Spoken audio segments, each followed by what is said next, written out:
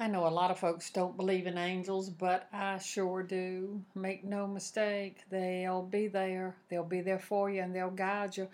Maybe you're like me and you have found yourself in a place of desolation and you wondered how you were going to get out and what you were going to do to survive. I remember in 2002, my daughter had my grandchild and I was living in Hobbs, New Mexico. She's 3,000 miles away up in Richmond, Virginia, and Jamie and I are close. And I flew back. I had 10 days I could be with her.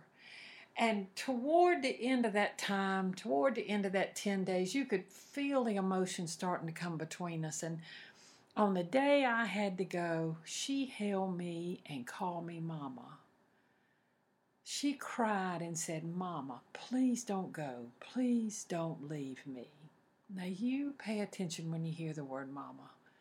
Mama is a big deal. I'm using mother or mom, but this day it was Mama. And I thought I was going to die. And I left her with a 10-day-old child. And when I got to Houston Airport to change planes, I called my friend Phyllis Claybo. And I said, you know, Phyllis, I don't think I can do this. I can't go back to New Mexico. I can't leave her. I have got to stay in Richmond. You got to help me, Phyllis. You got to pray for me. And Phyllis Claybo said to me, I will pray for you, and you're going to know that I have. When they called my plane to board and I stood up, two women stood up on either side of me.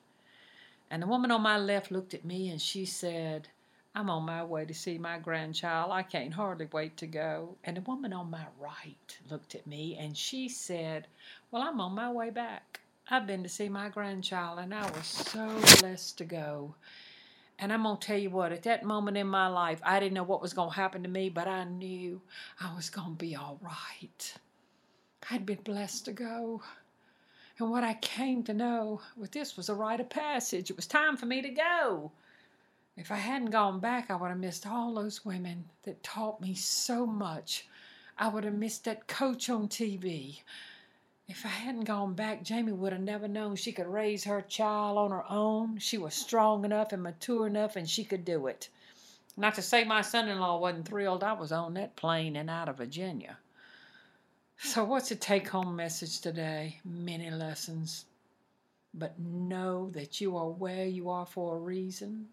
Realize that when you think you're in a desolate situation, God is right there with you. Trust and believe. Be open to Him and expect His angels to show up.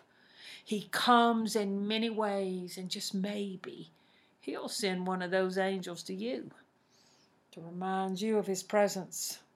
Listen for the flutter of their wings. And the psalmist writes, the angel of the Lord encamps around those who fear Him, and He delivers them. Amen and amen.